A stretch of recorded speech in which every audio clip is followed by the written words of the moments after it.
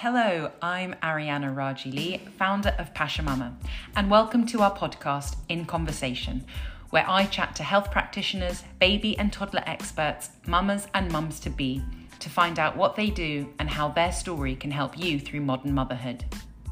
If you're loving what you're listening to, don't forget to hit that subscribe button and leave us a review. A little love goes a long way.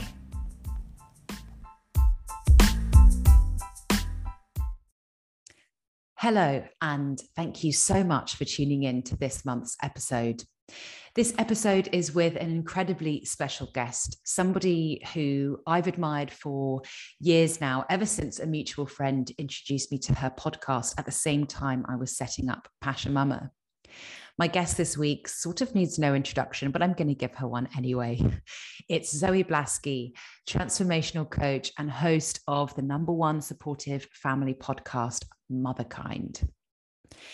It was really hard to not make this episode with Zoe a one-on-one coaching session for myself.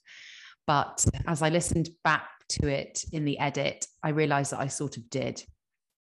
We recorded this episode last month when my son Phoenix was 5.5 months old and going through a massive sleep change. And I hadn't slept in about 3 weeks. And lack of sleep for me, like for so many people, really impacts my mental health, increases my levels of overwhelm and anxiety. So I really open up about these big emotions that I was experiencing and I'm still experiencing now as a new mother. What's great about this episode is that Zoe not only has her own skills as a coach to share with us, but the breadth and depth of the conversations with experts that she's had on her own podcast means that she has this arsenal of insight and awareness and wisdom to share. So in this episode, we talk about some of the biggest challenges that are facing mothers today, how to reframe challenges and see them as opportunities. Zoe offers advice in terms of breaking the shame spirals and negative thought cycles that sleep-deprived parents can often find themselves in. And we talk about the importance of letting go and surrendering. It's a really powerful episode tackling really big emotions, but there's a lot of insight and advice from Zoe, which is really incredible. So if you're in it right now, or if you know a mama that's in it right now, then this episode is for you. I loved having this conversation and I hope you do too. And if you love it, please, please do hit that subscribe button, share it with your mama mates or anyone else you know who could benefit from these conversations. Enjoy.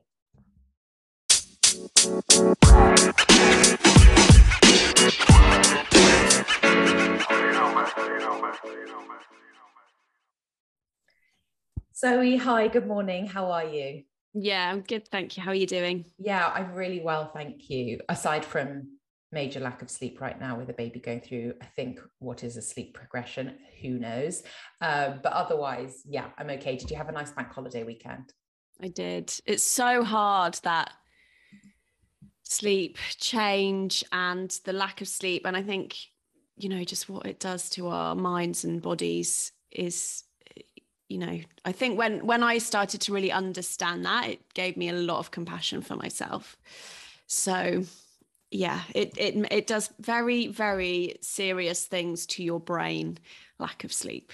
So yeah, it really does. It really does. So it heightens the amygdala, which is the fear center in our brain. So that's why we might start to feel more fearful and anxious when we're sleep deprived. And it does lots and lots of other things. So I think just lots of self-compassion when you're in that place of lack of sleep. I know it very well. And actually, I'm actually really glad that you brought that, because that's something that we're going to be touching on today, is kind of like anxiety and motherhood and stuff. And I've definitely felt it these last couple of weeks when my son has been up basically every hour throughout the night.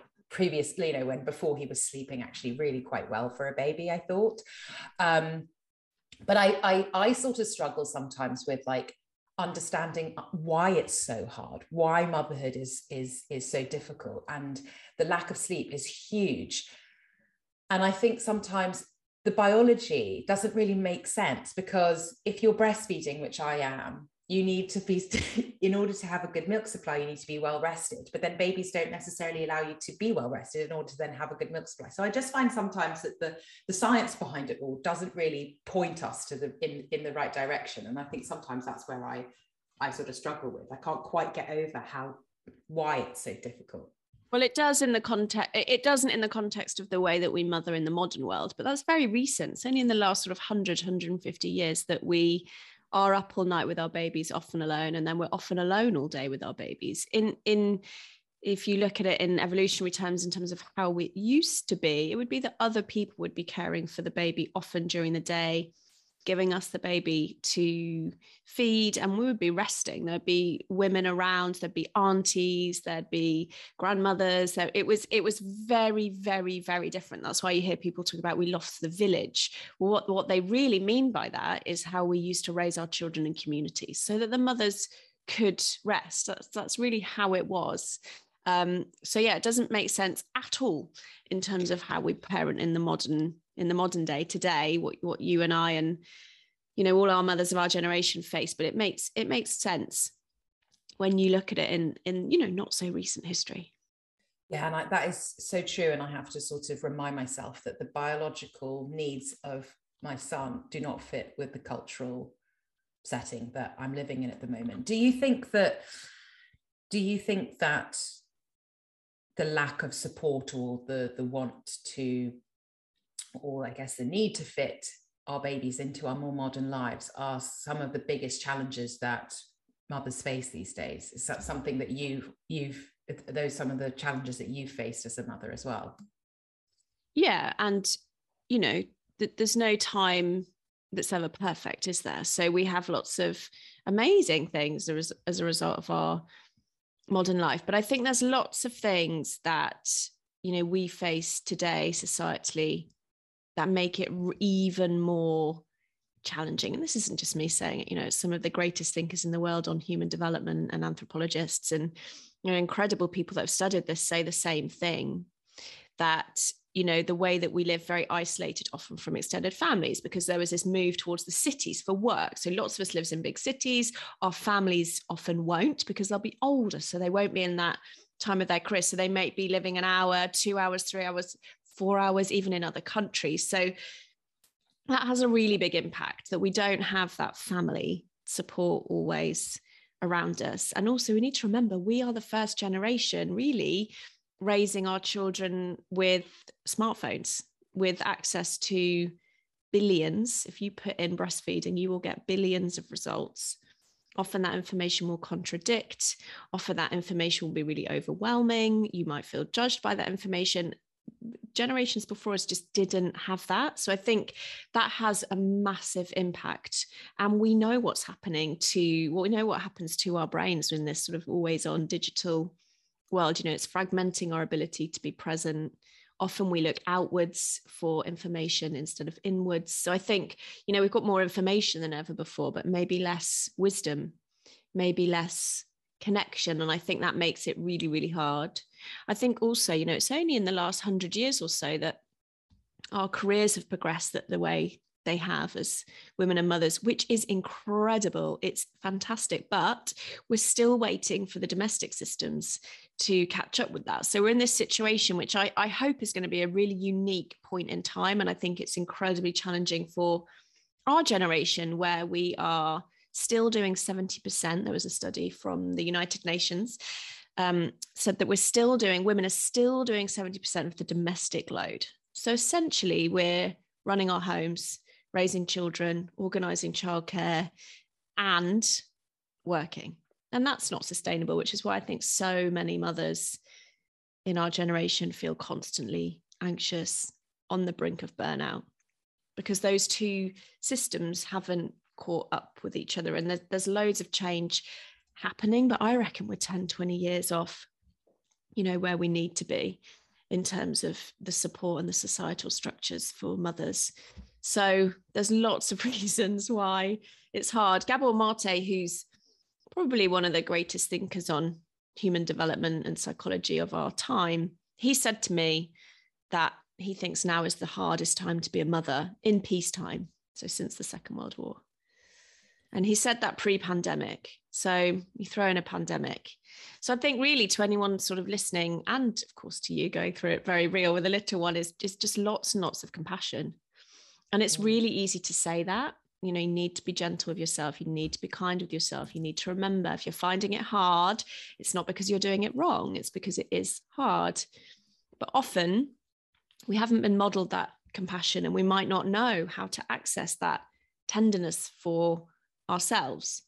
So what we do is we just beat ourselves up. We think that if we push ourselves harder, I must be doing it wrong. I need to learn more, read more, even listen to more podcasts. I need to be doing it differently. So many of us go to that place, and that's actually not what we need at all. We know that because we wouldn't say that to a friend who is struggling. We would give that friend love and support and a hug and a cup of tea. And that's exactly what we need to do for ourselves. But that's really hard to do. And I think it's probably one of the greatest skills that we have to learn as modern mothers is self-compassion, self-kindness, giving ourselves a break, taking the pressure off, focusing on what's important, letting go on what's not. Otherwise, you will burn out 100%. I have probably 100 messages a day of mothers utterly burnt out trying to do it all.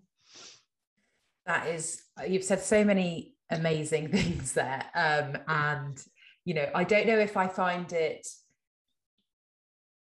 scary or reassuring that this is probably the hardest, most challenging time to be a mother. And as you say, I think people are aware sometimes, or I'd hope, even though when you're in it, sometimes even myself, I forget. It's about, you do need to be compassionate. I guess it's about how do you personally find that compassion for yourself? Even if you're aware that you need to give it to yourself, as you say, it's not easy to do. How do you carve that out for yourself? So the first thing is, I'm saying that it's scary. I would reframe that as, often in life, our greatest challenges bring us the greatest reward. So the things that I've been through in my life that have been the scariest and the hardest have developed me more and more into the person that I think I'm capable of being. So I think, you know, I've only been able to develop courage and perspective and maybe a little bit of wisdom because I've been through some really hard things outside motherhood. So I choose to see the challenge of it as an opportunity to create those qualities, characteristics, things in me that I wouldn't get the chance to otherwise. So, you know, for example, I talk about people pleasing and boundaries a lot. You know, if a mother struggles with that, it's such a good opportunity to develop that, because otherwise, without it, you're going to really, really struggle. So I think there's like a sort of reframe that can happen as well, to see it, even though it is really hard. How can I use this challenge to develop, to change, to grow, as opposed to collapsing into the challenge, which is fine too. You know, I have lots of days where I do that as well. But overall, I think it's thinking, how can I face this challenge? So that's the first thing. And then the second thing that you asked me was about how do I access that compassion? And I think there's two answers to that. The first one is very simple in the moment practices. So when I notice myself starting to beat myself up, and it may be very subtle, it may be like, I might hear a voice that says, can't believe you've done that again. You're doing it wrong. Why is your house such a mess? You've got so much privilege. Why are you still struggling? You know, look at everyone else, you know, who doesn't have some of the privileges that you do. That might be what some of the voices will say. And I'll tend to catch those. And I'll say something like, stop, we're not going there today. And I'll think to myself, what would I say to a really good friend who is exactly, you know, in this position that I am? I would say to her, you know, you've got 2 young girls, you're running this business, you know, you're doing an amazing job. You're doing an amazing job. What do you need? Why don't you have a sit down? Or do you need to get on with something? Because I can also avoid things as well. So sometimes I do need to get on with some admin. I do need to go and clean the kitchen, but I'll just take that moment to just make sure that I'm not going into that shame spiral. So shame spiral is when we tend to think I'm bad, I'm wrong, I'm not doing it well enough. And none of that is true. You know, that all comes from a very well-worn narrative inside my head that I've actually lived with most of my life. So that's the first sort of thing, is catching those in the moment. And meditation, which I've been regularly meditating for a while now, has really helped me with that, because meditation helps me notice my thoughts. So I've been able to notice and catch those thoughts before they're spiraling out of control. And suddenly I'm just sort of on the sofa and able to get up, you know, paralyzed basically. Or the other way, I'm just frantic into activity, a ball of stress, snapping at everyone. I tend to go to those two states. So yeah, it's just, it just helps me catch and notice the thoughts, stop, what would I say to a good friend? There's another thing that I learned from Dr. Kristin Neff, who's really the sort of founder of this idea of self-compassion. And it's called a self-compassion break. And it's got 3 steps. And the first step is that you stop and you realize that you are not the only person struggling.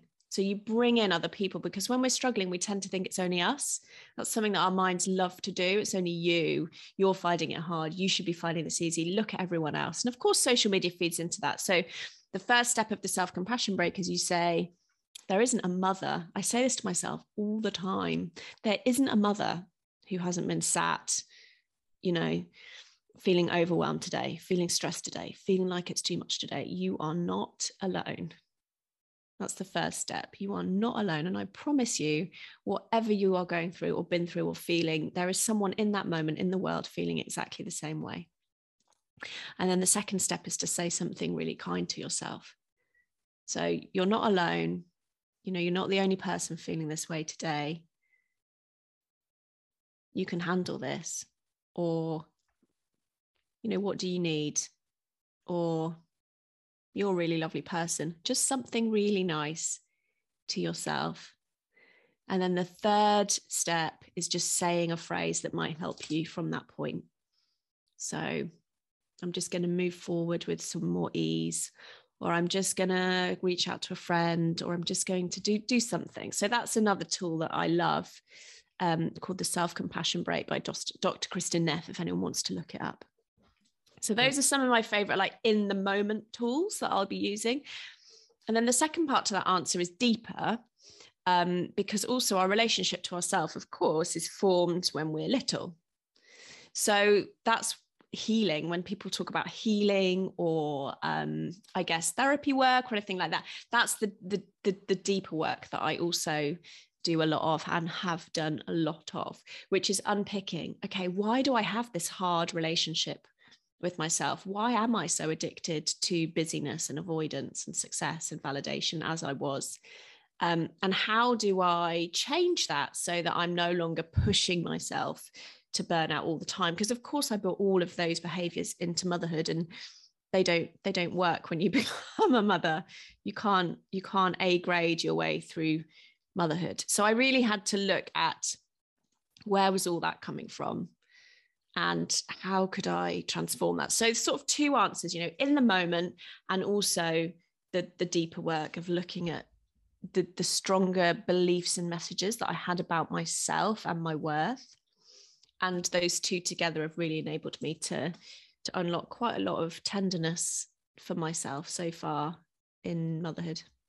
That is absolutely amazing. And I think, you know, it sounds like you have such self-awareness, which is amazing, because I know so many people just don't, myself included. And I think something like that really, it must take a lot of work. It takes, I imagine it comes with practice and time in order to do the deeper work, but then also those in the moment breaking of the habits. You know, I find myself getting trapped very, very quickly in these like negative thought cycles, and I spiral completely. And I find it very, very hard to break out of those, or to even have the spiral and then acknowledge that I had that moment and then sort of park it and continue on with the rest of my day. I find what I struggle with the most at the moment is when I have those negative thoughts, I then I find it very difficult. It can happen in the morning, for example, and then it just lingers and it just stays with me the entire day. And it's really, really unfair on myself, on my son, on my partner. And I'm quite recently just trying to be more aware of when those moments happen and actively try to change my state once I have. I'm not going to ignore the feelings. I'm going to feel the feels and then be like, okay, that's that. That was that moment. Let's move forward and let's not drag these negative thoughts into the rest of my day, because that's just not fun for anyone, least of all myself. Yeah. And I think, like you said, there's lots in what you said, that the first one is being able to even notice when you're in that spiral, realize that it's not true, because of course those thoughts feel absolutely true, and then as you describe, those thoughts then create an emotional response in your body. So you're not only thinking these thoughts, you also might be feeling anxiety, feeling fear, you might have, or be feeling heightened energy, or whatever the feelings are, or sadness, or aloneness, or depression, or a want to cry, or a want to run, or whatever it is that's coming up. So that's the first thing, isn't it, is that awareness. And then it's challenging that, which is really hard because they feel real. So it's how you can get that perspective and challenge that. And then also, as you said, you can start your day at any point. I'll often say to the girls at 5 o'clock, we're restarting our day. And they're like, but mummy, it's, nearly bedtime. I'm like, I don't care. We're pressing reset and we are going to have a brilliant end to the day. We've got 2 hours left together. Let's press reset. I do that all the time. You can start your day at any point. You can start your day at 8 p.m., with your partner and just say, it's all gone. What's happened? I'm going to restart it with this intention going forward. That's so nice. That is such, I've never really thought about that. Why not? Why does the mood of the day have to start at 7 a.m. and then that's it? No, restart your day anytime you want. And actually a really powerful practice is to sort of punctuate your day, like I do it, because I'm in that sort of school run place with the ages that mine are. So, I'll sit in the car just as I'm about to get out to go and pick them both up, and I'll just take a break. I'll be like, right, so my work day is done. Reset button. What's my intention from here? As opposed to just being that sort of unconscious, roller coaster, just running through the day, being at the mercy of my thoughts or feelings, or other people's thoughts or feelings, or, the chaos that's kind of constantly around us. I try to take a bit more ownership of that. So I'll be like, right, my intention is just, I've got 4 hours with the girls now. My intention's just to connect. I'm not going to think about the drama that happened at work this morning. I'm not going to think about that client I'm worried about, because I'm a coach as well. I'm just going to connect with the girls. And even just taking that minute or having that thought is really powerful. It doesn't always have to be complex, this stuff. It can be really simple. And that's the power of coaching, as opposed to therapy. Coaching is really good at simple interventions and tools that can help you just reframe your experience, or think about something differently, or quickly change something in the moment. And I think that's often what we need as mothers. Yeah, definitely. And gosh, that's really, really powerful. And I think you're absolutely right. It's the smaller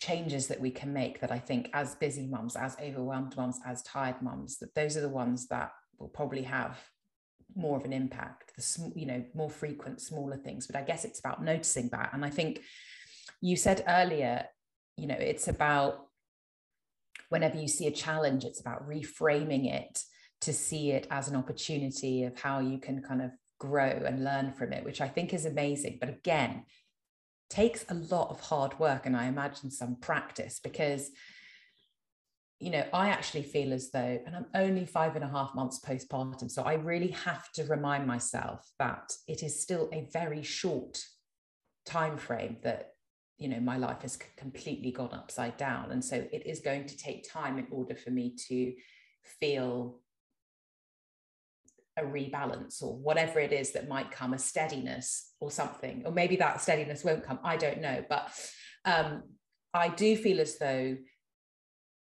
I've lost a lot of confidence that I had before. And I don't know if it's because I have no fucking idea what I'm doing as a mum, which could be the case. But then I find that lack of confidence with my son sort of translates to other parts of my life, which wasn't there before, which I think where I'm really struggling with at the moment. And so I will try to look at these more challenging moments as opportunities to grow and learn. But I think because I feel like my confidence has taken a bit of a hit, that will be a lot harder to do. Well, we're in charge of the stories that we tell ourselves. So I always think I might as well make it a positive one, because I'm in charge of the narrative. So maybe the story that you tell yourself is that, you know, I've lost my confidence is a strong story to be telling yourself, right? Lost is a strong word. So maybe you just tell yourself a different story. I am in the first year of this motherhood experience, and I'm really enjoying figuring out who I am now and what type of a mother I'm going to become. Yeah. You're right. You're absolutely right, because and I really do feel as though, you know, your thoughts have such power over absolutely everything. And it is about reframing it. That's the only way to look at it. I guess it's about making sure that I have the tools in place to recognize what I'm saying to myself in order to be able to reframe it in a more positive way. Exactly, because confidence tends to come. I mean, some of it is, confidence isn't actually innate. We tend to think that, oh, we're a confident person or we're not a confident person. That isn't actually true. Confidence tends to come from sort of qualifications, experience, knowledge, and experience. And so, of course, with motherhood, we have neither of those things. So I often say to mothers who say, I've lost my confidence, I'm like, of course you have. You haven't done this before. That would be like expecting yourself to enter, you know, a totally new job outside your industry, outside your sphere of experience, and to be able to walk in with a confidence. No one would expect that. So I think there's almost like a humility as well. It's really beautiful. Like, I'm learning. We're learning together. I'm learning about Phoenix. I'm learning about myself as a mother. And I think that's just such a kinder way to talk to yourself than this idea of I've lost my confidence. I think there's also, you know, when we understand about matrescence, which is the anthropological term which describes the becoming of a mother. It's the same as adolescence, but to describe the becoming of the mother. I think once we look at it through that lens as well, it's almost like we expect it to be a really bumpy time. It is a time of self-exploration. It is a time where you lose your identity and you lose your confidence, rightly so, because you're trying to figure out this new role, who you are becoming now. You know, your hormones are changing. Your brain has literally changed. We know this through brain mapping and scanning. We know it's called pruning. Your brain chemistry has actually changed. The gray matter in your head is changing size and shape. So everything is changing about you when you become a mother. So it's just softening that story. You know, how would it feel to just say to yourself, I'm in this time of exploration and I'm going to try loads of things, and some are going to feel great and some are going to feel terrible, but I'm going to learn and my confidence will come. Yeah, it's so listening to you talk, I'm like, yes, I know this. I know about matrescence. I was really aware of, given that I started Pasha Mama before becoming even pregnant, I feel as though I've walked into motherhood with my eyes as wide open as they possibly could have been, aware that it's bloody hard work, aware of the transition, aware of the hormones, aware of so many things that I think a lot of women perhaps aren't aware of because it's not so widely spoken about. And yet I still find it really, really difficult. I have to remind myself that how I'm feeling is completely normal, and to reframe it from an awareness to this idea of exploration, which I really like, because I kind of always said, I think I recorded a podcast episode before when I was pregnant, and somebody asked me what I was looking forward to most about having a baby, and one of the responses I said was actually what my son will teach me. And I don't know if that puts pressure on myself to come out as slightly new variation, you know, a new variant of myself that, you know, I'm sort of waiting for that to happen. I've sort of maybe forgotten about the exciting bits and the exploration bits and the awareness bits. And I think with, as you mentioned before, the information overload that we have now as mums, the constant conflicting advice, it's, as you know, it's a complete minefield. And I think maybe it's so conflicting so that essentially you just can find an expert in inverted commas giving you an answer that supports what you wanted to do in the first place, which is why it's so conflicting. I don't know. But I also think because there's so much information and because we look outward a lot of the time rather than following our own innate instincts about these things because they are there, that also can have a massive impact on my ability to parent. We just spent a month had an amazing vacation. I was completely present. I was very much off social, off work mode. And I think it was probably the best 4 weeks I've had since Phoenix was born, because I wasn't panicked that I wasn't following schedules for feeding, for naps, for whatever. It was just go with the flow. And we did what we felt right. And we did what we needed to do in order to have the day that we wanted, that made everyone really kind of relaxed and happy. And I think that coming back sometimes to the real world, to real life, when you're not on vacation mode, can be really, really tricky, because you sit there on social and you see what other people are doing, and it puts that added layer of pressure, which I just don't think anyone needs. So the question is, how can you apply that place that you got yourself in on holiday to your day-to-day? Yeah. That's such an amazing, because you've had that experience of what it feels like. So if I was coaching you, we would be working on, okay, what was it that unlocked that ease? What was it that unlocked that presence? And how can you bring more of that in with the very real pressures? You know, we live in the real world. We have to keep, you know, earning and showing up, but there's always things that we can change and learn. So that's what I would be, if we were working together, for example, that's what I would really be looking to unpack with you. You know, where's that pressure coming from? Sounds like social's a big trigger for you. Okay, how could we manage, you know, how you're engaging with that and what that looks like? Social media is incredibly challenging place to be, for sure. I've experienced that. And I think, you know, as you were saying, there's a huge difference between knowledge and wisdom. And, you know, I have so much knowledge, but I forget every single day, you know, to apply it. And, you know, I constantly have to remind myself, and I'll be doing something and I'll think, oh my gosh, I'm doing that again.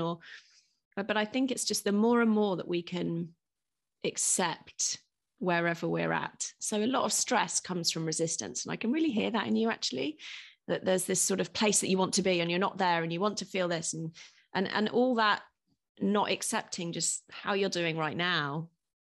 It creates so much resistance, because you want to be somewhere where you're not. So, you know, I always speak to mothers as well about what would it be like to just accept exactly where you are, you know, with the challenges, with what you're still trying to learn, with what you're still trying to figure out, with what you know, with what you don't know.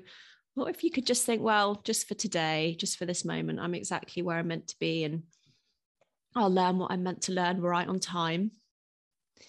I'll get my confidence and into my stride, you know, when I'm meant to, right on time. And the shoulders sort of drop a bit, and there's a bit less pressure, a bit less striving, and a little bit more being, a little bit of just sort of sitting into a little bit more trust and a bit less control. And I think that's really, really helpful to me. And a lot of people that I work with a lot of people who are incredibly successful in the outer world, but really struggle internally. And that's often because they're trying to control everything around them, you know, from nap times to schedules to who their children are to, you know, their partners and all of it.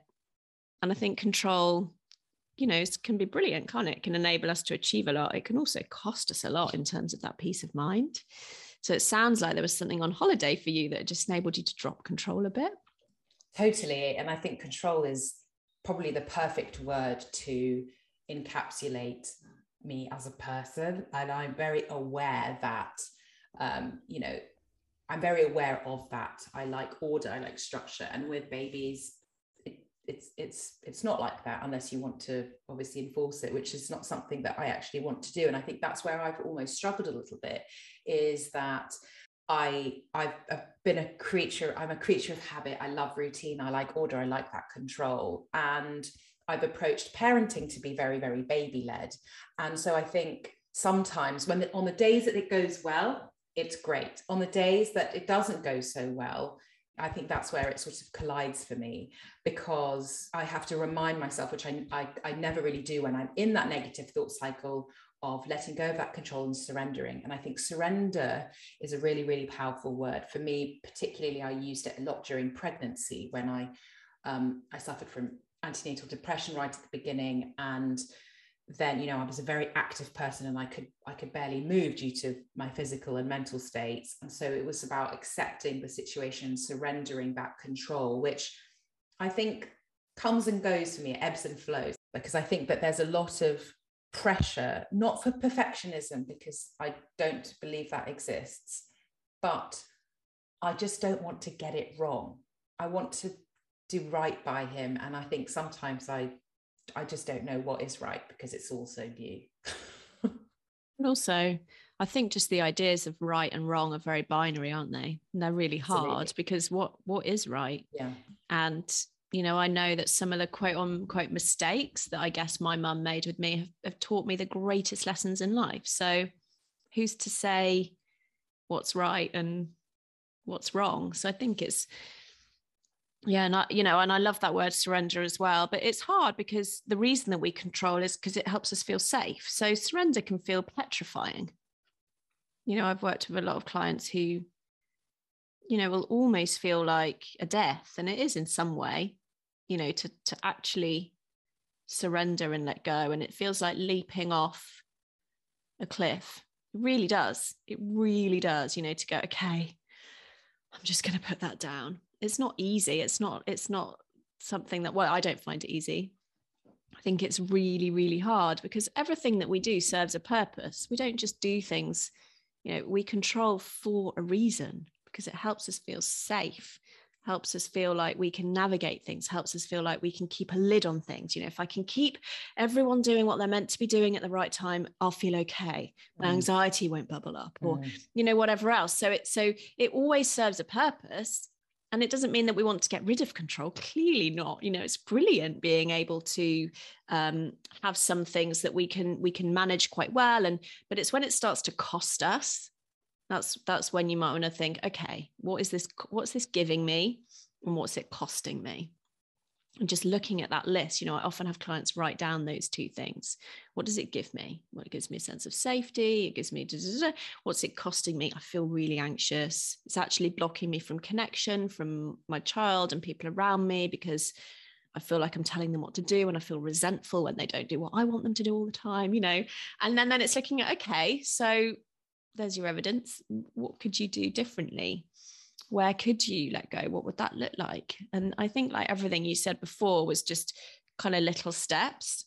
And these are big words, aren't they? Surrender is a really big word and it'll mean something different for every single person listening. So I think it's more thinking, okay, if I was going to let go 10% of a nap schedule or how I'm going to wean or how I'm worrying about my confidence, what would that actually look like? And what would I do differently? I love that you said that they're big words. They're huge words and they're big emotions as well. And my next question then kind of follows on from that around the sort of self-care message that we often push on mums, I find, prioritize self-care, which is extremely important. I appreciate that. But I wonder if, because motherhood can unpack such big emotions, do you think that the self-care message that we offer to mums is enough? I think it depends. Again, that's sort of a word that will mean, if you ask 10 people what you'd get 10 different answers. Yeah, exactly. So I think, I think that the truth of it is that if you're feeling anxious and overwhelmed, having a bath, it might help one person. For me, I would just lie in the bath feeling anxious and overwhelmed. So, I think the overall idea that as mothers, we have to fill our own cup is really important.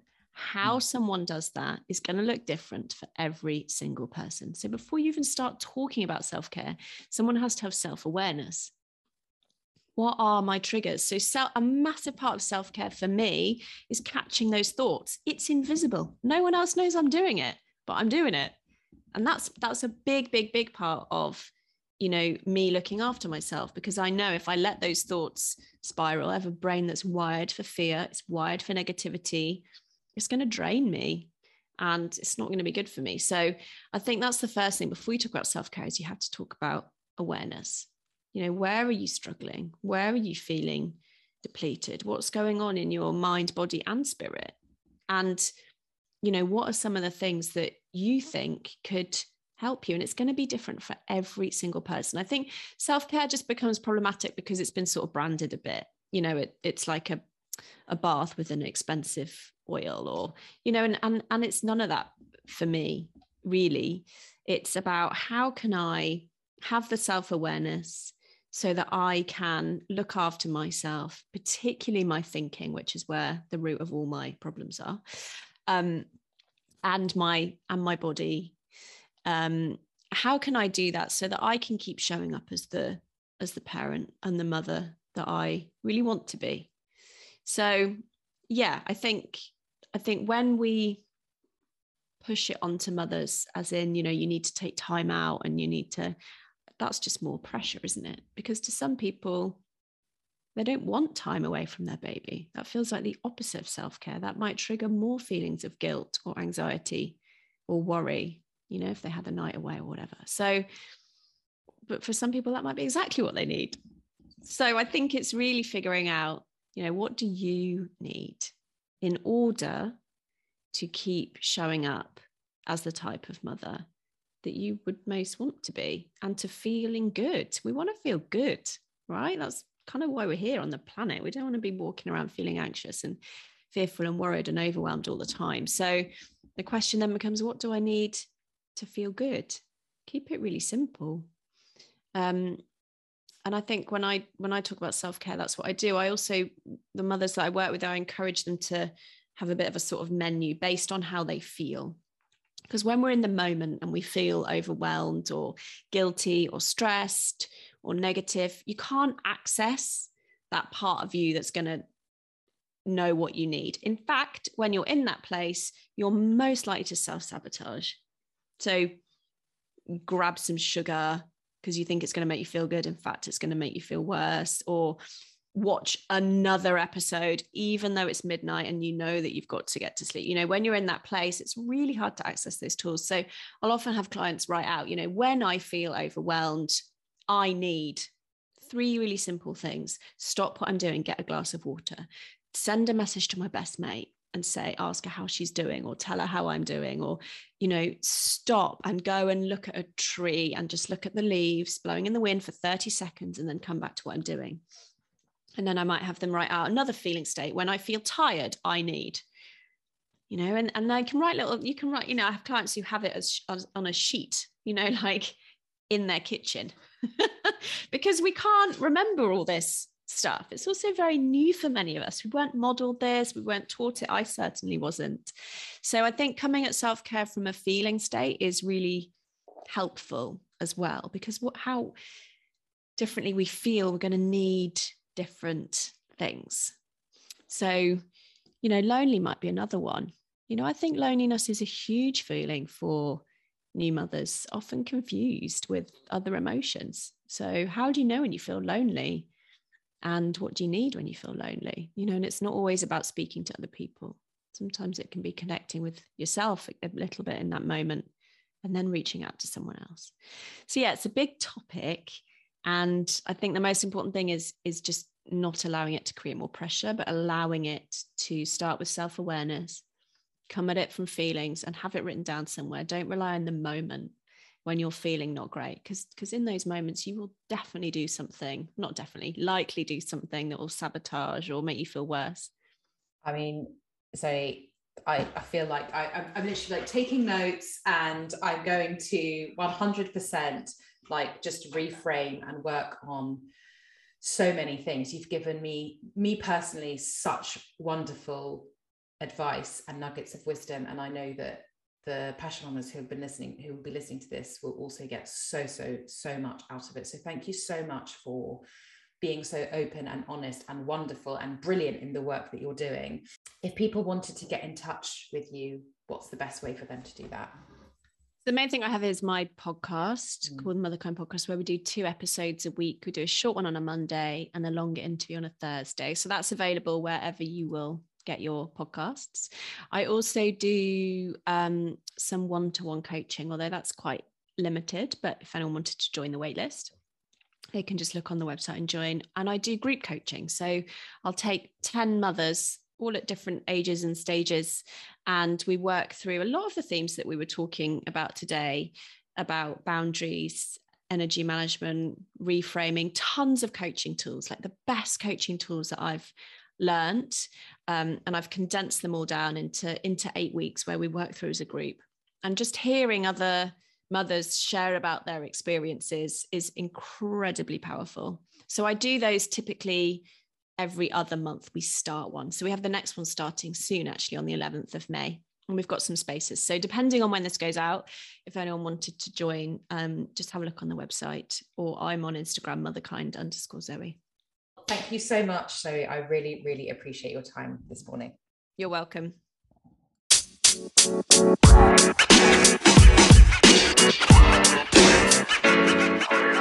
know, man.